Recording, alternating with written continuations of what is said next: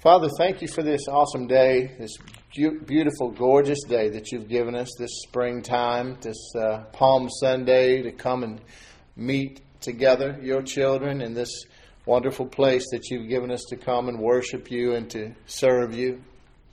We thank you for your precious word, the seed of your word, Lord. Cause it to take root in our hearts and grow up and bear fruit in our lives, that we might be a help to others. In Jesus' name, amen. Well, this is Palm Sunday. We don't get hung up on dates and days and things like that because we're free. Amen.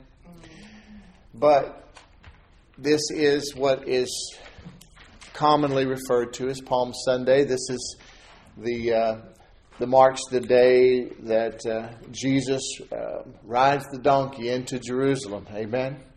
Starting this following week, which is known as Passion Week, where the Lord so passionately was dedicated and committed to fulfilling his destiny, which culminated in his crucifixion on the cross on what we know as Easter Sunday, which Good Friday, and then on Easter Sunday he rose from the dead. Amen.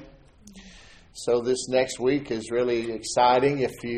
There's nothing wrong with thinking on those things. As a matter of fact, I encourage you to do it all year long. But it's just a special time when we really can keep the Lord in our hearts and magnify Him and all the things that He's done for us, and just kind of walk with Him and spend extra time in prayer and meditation on His goodness and His Word and His amazing salvation that's provided for us. Amen.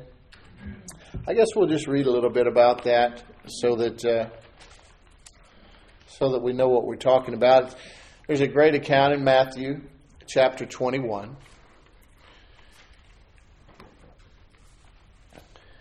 Starting at the first verse, or the second verse. Well, the first verse, actually. Now, when they drew near to Jerusalem and came to Bethphage, to the Mount of Olives, then Jesus sent 2 disciples, saying to them, "Go into the village in front of you, and immediately you will find a donkey tied and a colt with her. Untie them and bring them to me. If anyone says anything to you, you shall say, 'The Lord needs them,' and He will send them at once." This took place to fulfill what was spoken by the prophet, saying, "Say to the daughter of Zion, Behold, your king is coming to you, humble and mounted on a donkey, on a colt, the foal of a beast of burden."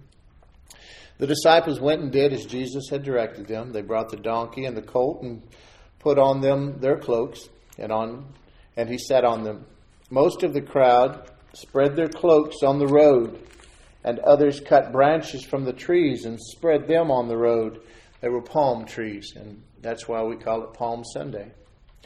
And the crowds that went before Him and that followed Him were shouting, "Hosanna to the Son of David! Blessed is He who comes in the name of the Lord! Hosanna in the highest!" And when He entered Jerusalem, the whole city was stirred up, saying, "Who is this?" And the crowd said, "This is the prophet Jesus from Nazareth of Galilee." And Jesus entered the temple and drove out all who sold and bought in the temple. And He overturned the tables of the money changers and the seats of those who sold pigeons. This is the second time He did this. He said to them, "It is written, 'My house shall be called a house of prayer,' but you make it a den of robbers." And the blind and the lame came to Him in the temple, and He healed them. Praise God. You know, those same people that were praising Him and honoring Him as the chosen Messiah as He entered into Jerusalem that week. Just a few days later, the same people that were shouting for Him to be crucified. The people were looking for an earthly Savior, a military Savior, a political Savior.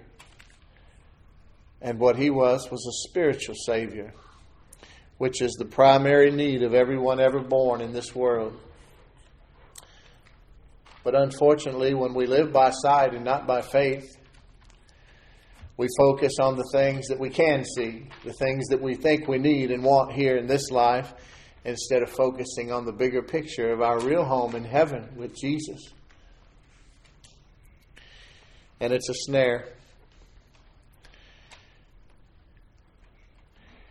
Notice that it said that the blind and the lame came to him in the temple and he healed them. Jesus has provided for everything that we need in this life. And healing is one of those things. He is the same yesterday, today, and forever. And He is good. In Matthew chapter 8, just a little while earlier, again, starting at the first verse, it says, when He came down from the mountain, great crowds followed Him, and behold, a leper came to Him and knelt before Him, saying, Lord, if you will, you can make me clean. Now pay attention to that. This leper said, Lord, if you're willing, if you will, you can make me clean. And Jesus stretched out His hand and touched him, saying, I will be clean. Now, the reason that I point that out quickly today is because I want you to understand something. That leper was not unrighteous in asking Jesus if He was willing to heal him. He didn't have this Bible like we do today, but we do. And Jesus is no respecter of persons. That's what it says in Romans 2:11. And it also says in the Word that He's the same yesterday, today, and forever. My point is this. A precedent was set here.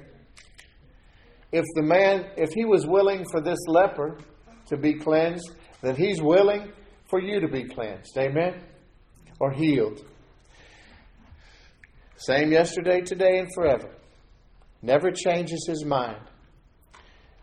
It says in the Word that God anointed Jesus of Nazareth with the Holy Ghost and with power, and He went about doing good and healing all who were oppressed of the devil. And then again, He said in a place, I only do what I see my Father do. The reason I'm saying these things is because it's important to understand that it's always God's will to heal. Jesus never made anybody sick. Did you ever see in the gospel of where He put any kind of punishment or judgment or sickness or disease upon anybody? No. He only took it away. And He's consistent. Matter of fact, they were accusing Him of being of the devil in John chapter 10. And in the 10th verse, He said, no. The devil, the thief, comes only to steal, kill, and destroy. I have come that you might have life and have it more abundantly. So He was setting the record straight. You blaming me, just like people do today. They blame God for a lot of bad things. When people die, they say, well, God's ways are not like our ways. God needed another good person in heaven, or God needed this young person in heaven. That's not true. Or no, He's trying to teach you something. You're going through this divorce or this sickness or this poverty because God's trying to teach you a lesson and you'll grow stronger through this. No, that's not God who did that. Now, He will use those things to help you if He can, because He's working in all directions at all times to always do what's in your best interest if He's allowed. But it is the devil who puts sickness and disease and poverty and strife and bitterness and separation of relationships and all these ugly things into people's lives. It's not God. It's so imperative that the Christian understands is if we want to walk in the divine power and authority that God has given us in this life. Why is it so important to know that it's good God, bad devil? Not bad God sometimes and sometimes good God, but we just don't understand when or why. That's a trick of the devil to get you thinking like that. Because if you think God's the one that did something to you, then why would you fight to get out of it? Some of these people, religious people, still think these things today. They'll say, well, I don't know, God has just put this sickness upon me. He's teaching me something. I say, are you taking medication? Yeah. Why? You backslider. You think God did it to you. Why are you trying to get over it? You get my point? God's not the one who does bad things. The devil is. God loves us and He wants us healed, happy, healthy, whole. He's provided for our physical, mental, financial, relational, and spiritual well-being. And we need to learn how to appropriate those things that are provided by grace by faith. Got a little ahead of myself, and that's okay. But the important thing to know is that the doctor is in. He's willing. He's able. And He's already actually provided for our healing, as well as lots of other things. Isaiah 53 verse 5 says, with His stripes we are healed. He was speaking of our physical healing, the physical healing of our bodies. Jesus provided both physical healing as well as the forgiveness for our sins. Lots of scriptures mention healing in conjunction with the forgiveness of sins, as a matter of fact. But the point here today is that healing is as much a part of our salvation as the forgiveness of our sins is. So it's important that we release our faith to appropriate these things. It's interesting to me that people will believe, they trust God for their eternal salvation, but they don't trust Him for their day-to-day needs. And I think a lot of it has to do with wrong teaching, a lack of understanding of what's been provided by the atonement, the things that transpired in this next week of Christ's life through the resurrection and enthronement of Jesus Christ from the dead. Jesus never refused to heal anyone, like I said, and He's not going to refuse today. He said He couldn't do anything of Himself, but only what His Father does. And so we're going to begin to learn and to focus on these things over the weeks so that we know, so that we're prepared and we're informed about all the things that the Lord has provided and given us, all the things that we've inherited, our inheritance in Christ, as it were, as children of God, so that we're not deceived by the devil and we know what to believe for and what not to believe for. Amen? Amen.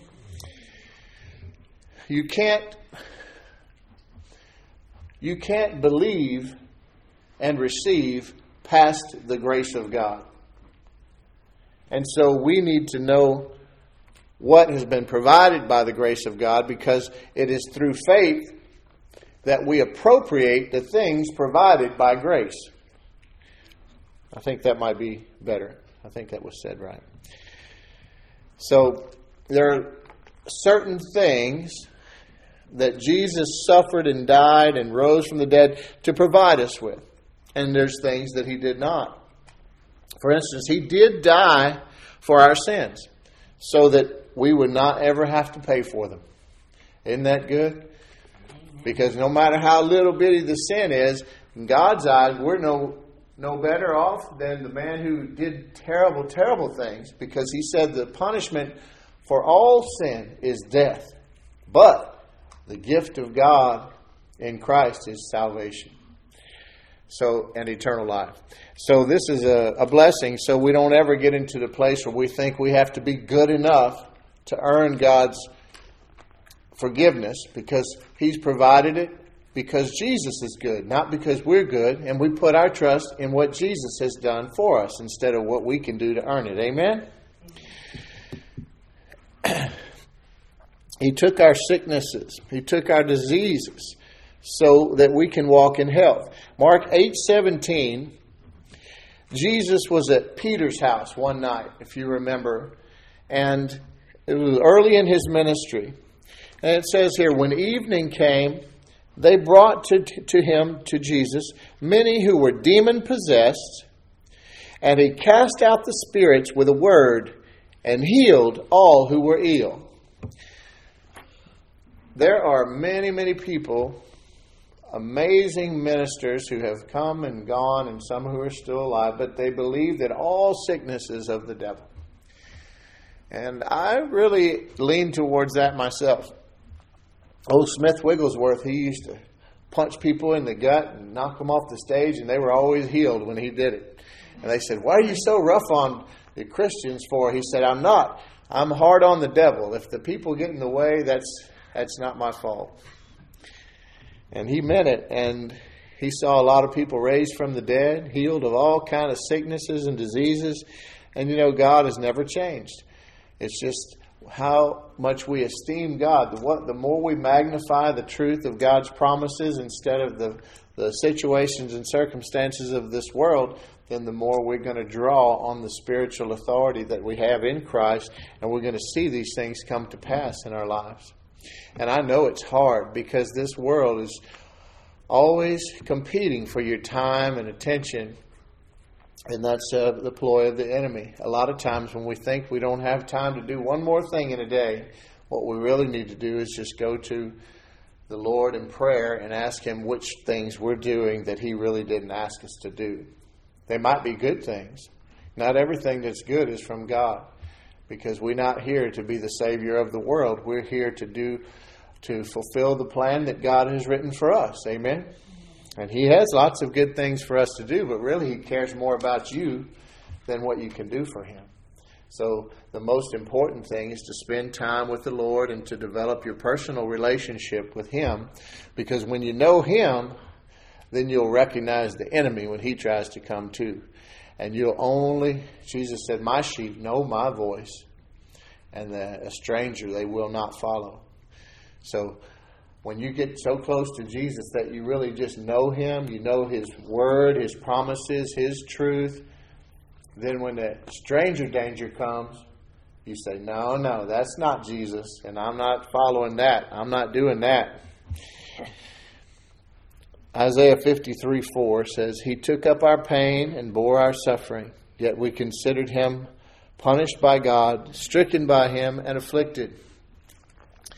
In 1 Peter 2:24 it says, "He Himself bore our sins on His body on the tree, that we might die to sin and live to righteousness. And by His wounds you have been healed." This is talking about physical healing. And that's why I mentioned that scripture in Matthew, because it says that He cast out the spirits with a word and healed all who were ill. This is definitely talking about physical healing, because sometimes the people will attribute to Isaiah 53 to a spiritual answer. Oh yes, He healed us, but it's all spiritual. No, this is showing that it was a physical healing that was intended as well as the spiritual. Goes back to a Greek word called sozo, which is an overall well-being, physically, mentally, financially, naturally, and spiritually, in every way. Sozo. It's just like shalom, peace. He became poor also, that we might be rich. And I'm going to do a message or two on finances pretty soon, because the Lord needs us to have complete understanding and revelation. He needs the lights to go on and all these things regarding especially the vision of this house, which is to heal, empower, love, and prosper. And so we have to receive these things. We have to know the truth of God's words regarding these things so that we can help others to walk in victory in these areas as well. And I think that God has given me a pretty good understanding of these things over the years. And I'm excited to continue to share that with all of you and all who will come. In Jesus' name, amen. It says in 2 Corinthians chapter 8, verse 9, "For you know the grace of our Lord Jesus Christ, that though He was rich, yet for your sake He became poor, so that by His poverty you might become rich." And again, when He was hanging there, suspended between heaven and earth, no clothes, no money, Father had turned His back on Him temporarily. The world had turned against Him. He didn't have a home or a place in heaven or on earth. He was totally rejected and impoverished. He did that so that you wouldn't have to. And this provides for natural, financial blessings as well as spiritual. Amen? So if Jesus did all this for you, then you have a great life ahead of you. Amen? Doesn't that stand to reason? That if Jesus died to provide all these things for you, then you really should have a wonderful, prosperous, healthy, emotionally fit, spiritually fit life ahead of you. Amen? He's provided for everything we need to walk in the abundant life of an overcomer. So we're blessed. We have an inheritance in Christ. And we're children of the King of Kings and Lord of Lords. Jesus said, "Truly, truly, I say to you, there is no one who has left house or brothers or sisters or mother or father or children or farms for my sake and for the gospel's sake, but that he will receive 100 times as much now in this present age, in this life, houses and brothers and sisters and mothers and children and farms, along with persecutions, and in the age to come, eternal life. But many who are first will be last, and the last first." He's talking about humility there. Give up brothers and sisters and children and farms? What is all that? I thought he loved family and he loves relation. He does. But he's being real here, like he always was.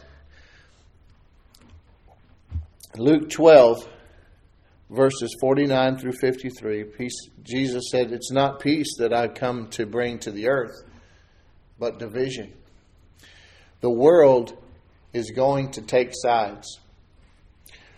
When it comes to the things about Jesus Christ, Him being the Son of God, providing salvation through His death and resurrection, people are going to take sides. The spirit of Antichrist is rampant in this world right now. Now there will be an Antichrist, this person, right? This deceiver in the book of Revelation.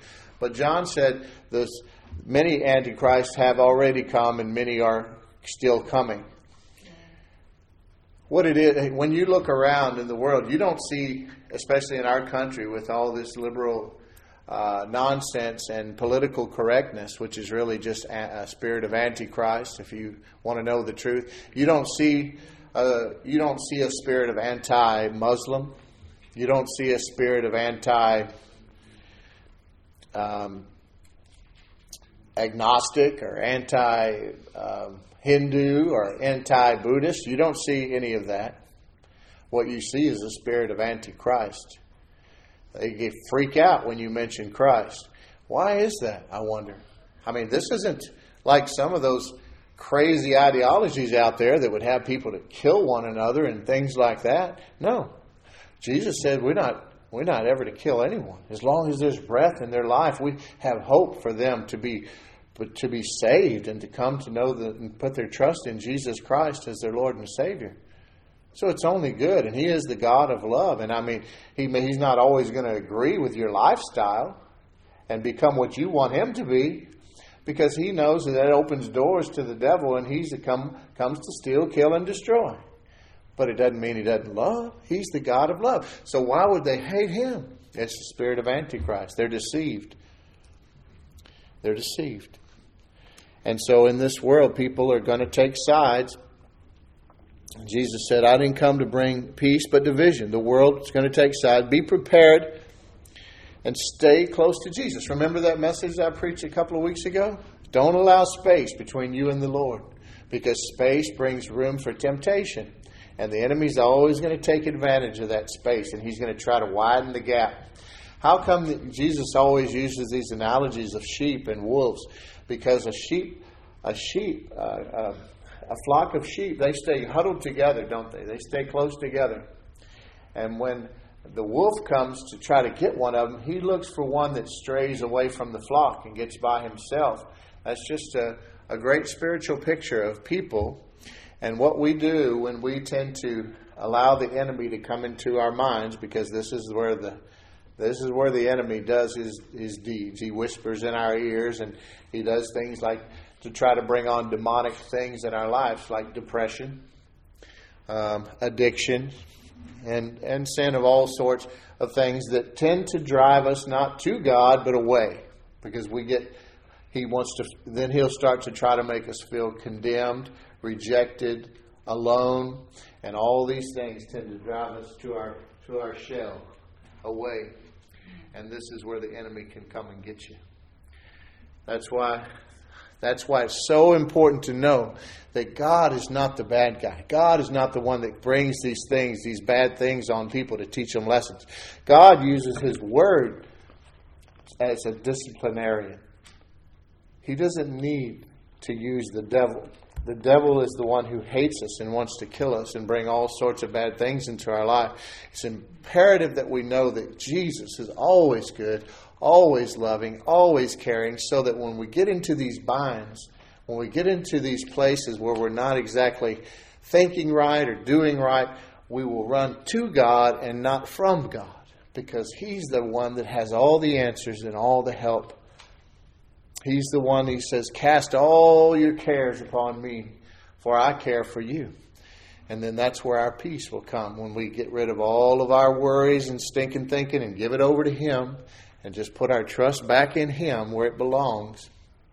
Then He's going to provide peace for us and also begin to take care of all those things. As we magnify Him, all our gigantic problems are going to be shrunk down to the proper size, and we're going to see Him as the big and mighty God who loves us and provides for us, and these little things will just tend to fall away. Welcome, come in.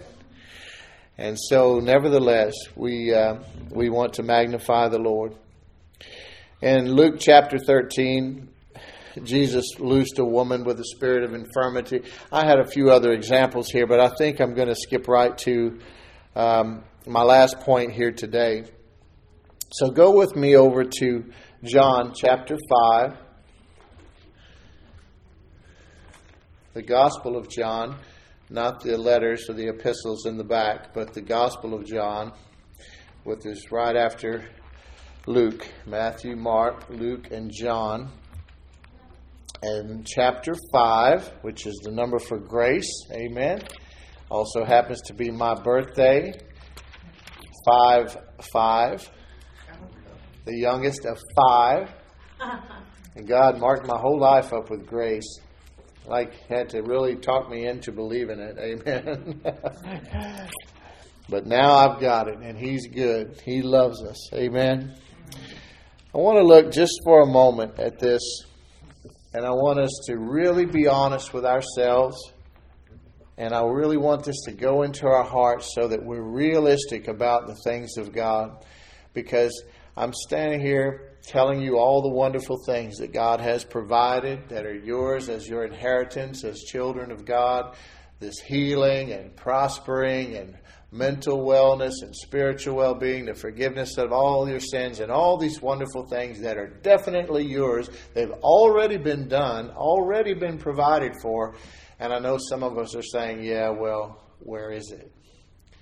I don't want somebody from some country in Africa sending me an email saying, oh, lucky you, this rich lady has written you $1 million check, and all you need to do, it's part of she's died and left it to you, and all you have to do is give us your bank information and all that. I delete those, and I hope all of you do too, because they're what's known as a phishing scam. It's a con, and you're never going to get any of that. But when people tell me I have something coming, I say, well, where is it? Just give it to me, and that'll be fine. If it's real, just give it to me. And I know that's what we do to Jesus too. And it's so important that we begin to understand that it's a relationship. It's a partnership. There is a part for us to play. And by playing that part to receive the things of God, doesn't put us into works. It's still grace. But it's our faith that appropriates the things that are provided by grace. And when we're not walking in faith, when we're not walking after the Spirit, which is walking in agreement with the Word of God, the promises of God, the provision of God, then it makes it very hard for us to appropriate those things which God very much wants us to have. Amen?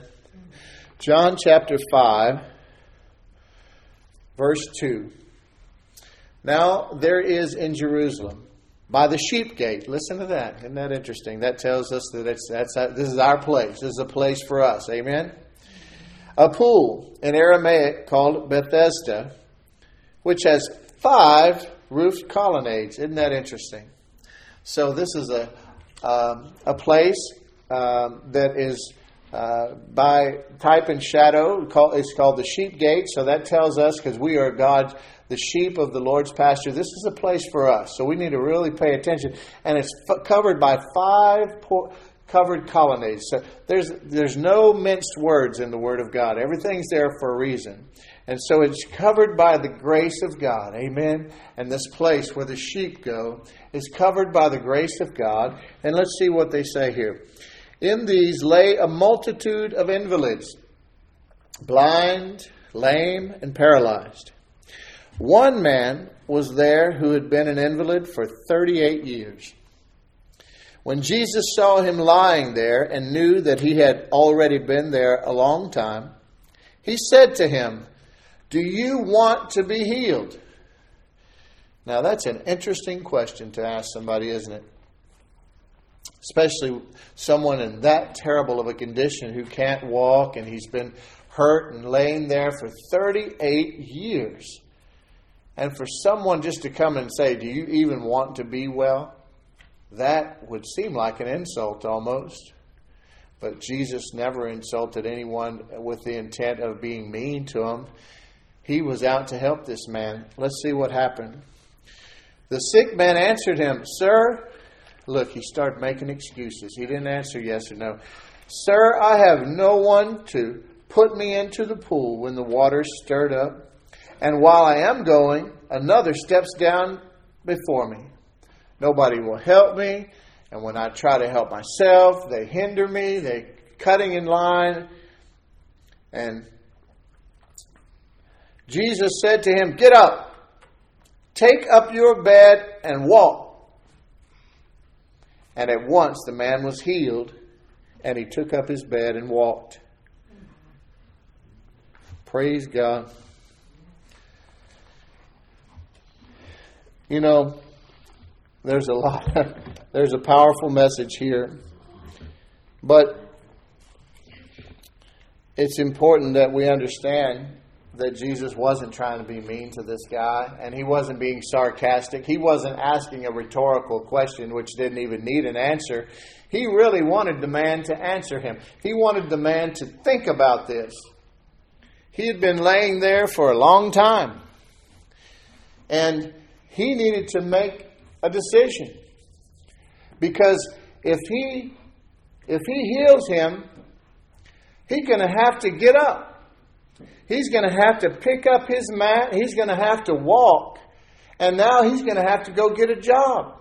He's going to have to go and fend for himself while he's laying there these 38 years. People were bringing him food. People were feeling sorry for him. He didn't have to answer to anybody for anything. And you know, after a while, you can get used to that. You can really start to depend on that. I know a lot of people who have sicknesses, and they have come to identify themselves by these sicknesses. As a matter of fact, if you meet them for the first time, it'll only be a couple of minutes talking to them before you'll find out they have this sickness. You know why? Not because it's visible, because they're going to tell you. They're going to tell you. They have found a way to slide it into the conversation. And I'm here to tell you now, there's really no reason for that except for these things I'm talking about. They've come accustomed to it. Whether they know it or not, I'm not saying they're intentionally just motivated by bad things, but they know that garners them some special treatment, some attention, some sympathy, and they've incorporated that crutch into their lives. And they're not really always ready to throw it down. That's why when people come and they have sickness, they need to be prayed for. I don't like it when people just jump up and gather around and start doing things.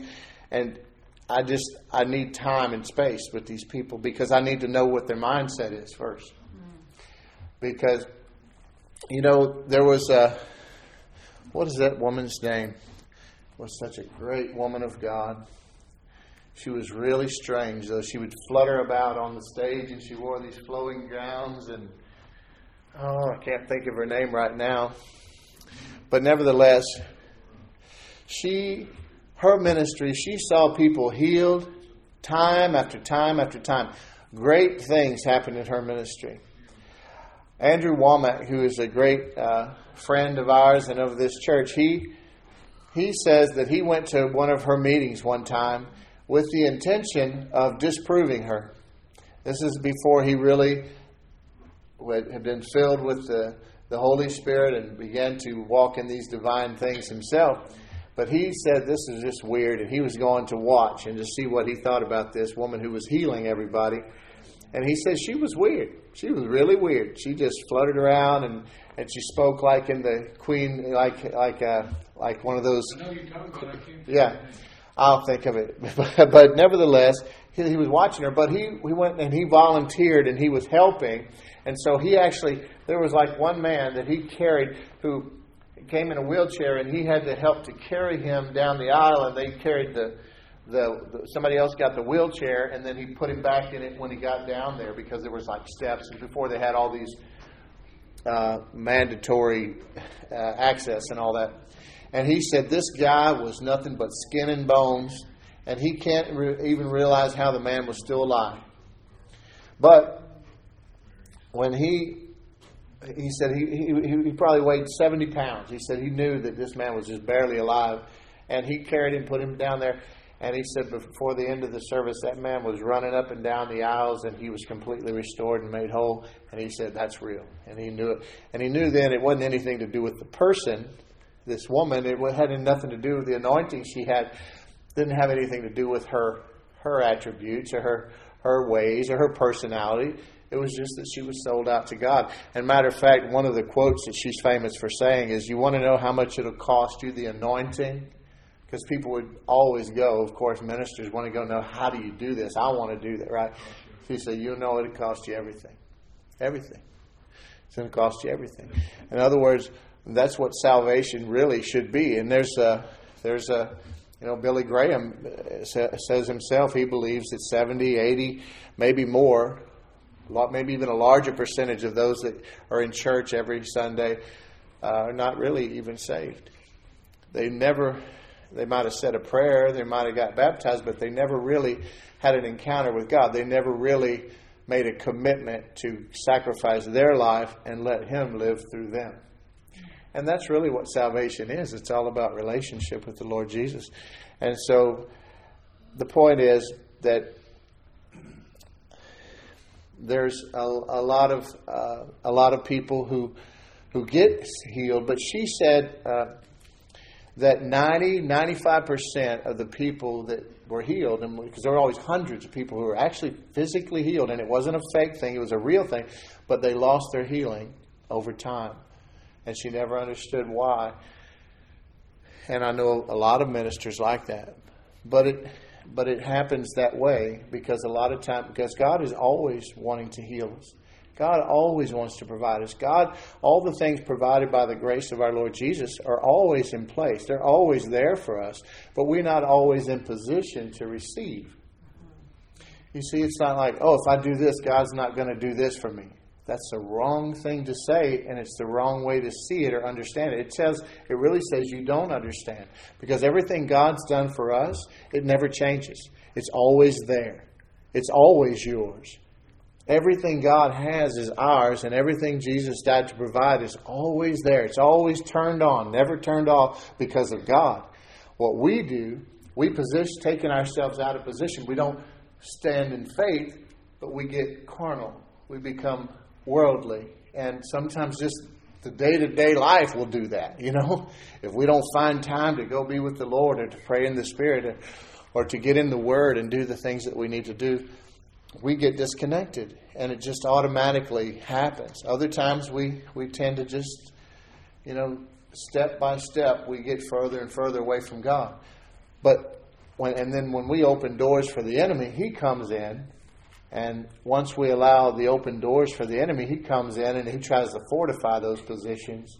And he makes it more and more difficult for us to get back to God. However, it's important to know that God is good. He's always good. He never turns it off. It's always there. So when we start thinking we're in trouble with God and that's why these things aren't happening for us, no. It's never God. And you say, well, that just makes me feel worse. Because now I feel condemned. No, it's an opportunity. If it's God, I don't have any control over him. If it's me, I can fix that. Because I'm free now. Because I have Jesus. So there's no spirit of iniquity. There's no satanic thing holding me. So it's just some choices I've made. I just need to repent. I need to get my mind right and run back to God. Agree with him about this thing and this thing and this thing. All these other things I'm already in agreement with him about. That's cool. Just a little off here, and here. And I'm just going to line myself up with God. And it's going to, where I've cut that spigot off, I'm going to open it wide back open, and this thing I'm going to start receiving with joy. Amen? You feel it today? God loves us, and he wants us to have all the things that he has died to provide us with. And part of that journey to get to the place where we walk in victory in all the areas of our life is just a proper understanding of what's happening there and what's happening in the spiritual reality. The spiritual world that is around us is more real than the world we see. It actually created this world, you see. And so to have a better understanding of the spiritual aspect of our life, because we are spirit with a soul riding around in a body. And we tend to magnify the body and the soul. We kind of get that, but we don't have any idea of the spiritual aspect. Some people say they do, but they don't. And what they do, but their spiritual activities is really inviting demons and demonic activity into their lives. The real spiritual person that we are, we're going to find out only through the new covenant of this Bible. And concealed in the old covenant, but revealed now for us. If you seek him, you will find him when you seek him with your whole heart. Amen? Praise God. Well, next week is Easter. I look forward. I'm going to be praying all week for all of you and for all of those who will come. Invite some more people, and we've got great things in store for us. Amen? Amen. Father, we thank you for this amazing day. We thank you, Lord, that we are healed from head to toe, healthy and whole. Everyone here and everyone who will hear this message, we command all infirmity and sickness and disease to leave right now in the name of Jesus and never return. We speak to our bodies and we command them to be restored and made whole from head to toe as God intended. And we ask you, Lord, to continue to minister to our hearts and minds to help us see ourselves completely healed, whole, blessed, prosperous, and at peace with you and with man, finding favor with you and with man, Lord God. In Jesus' name, amen.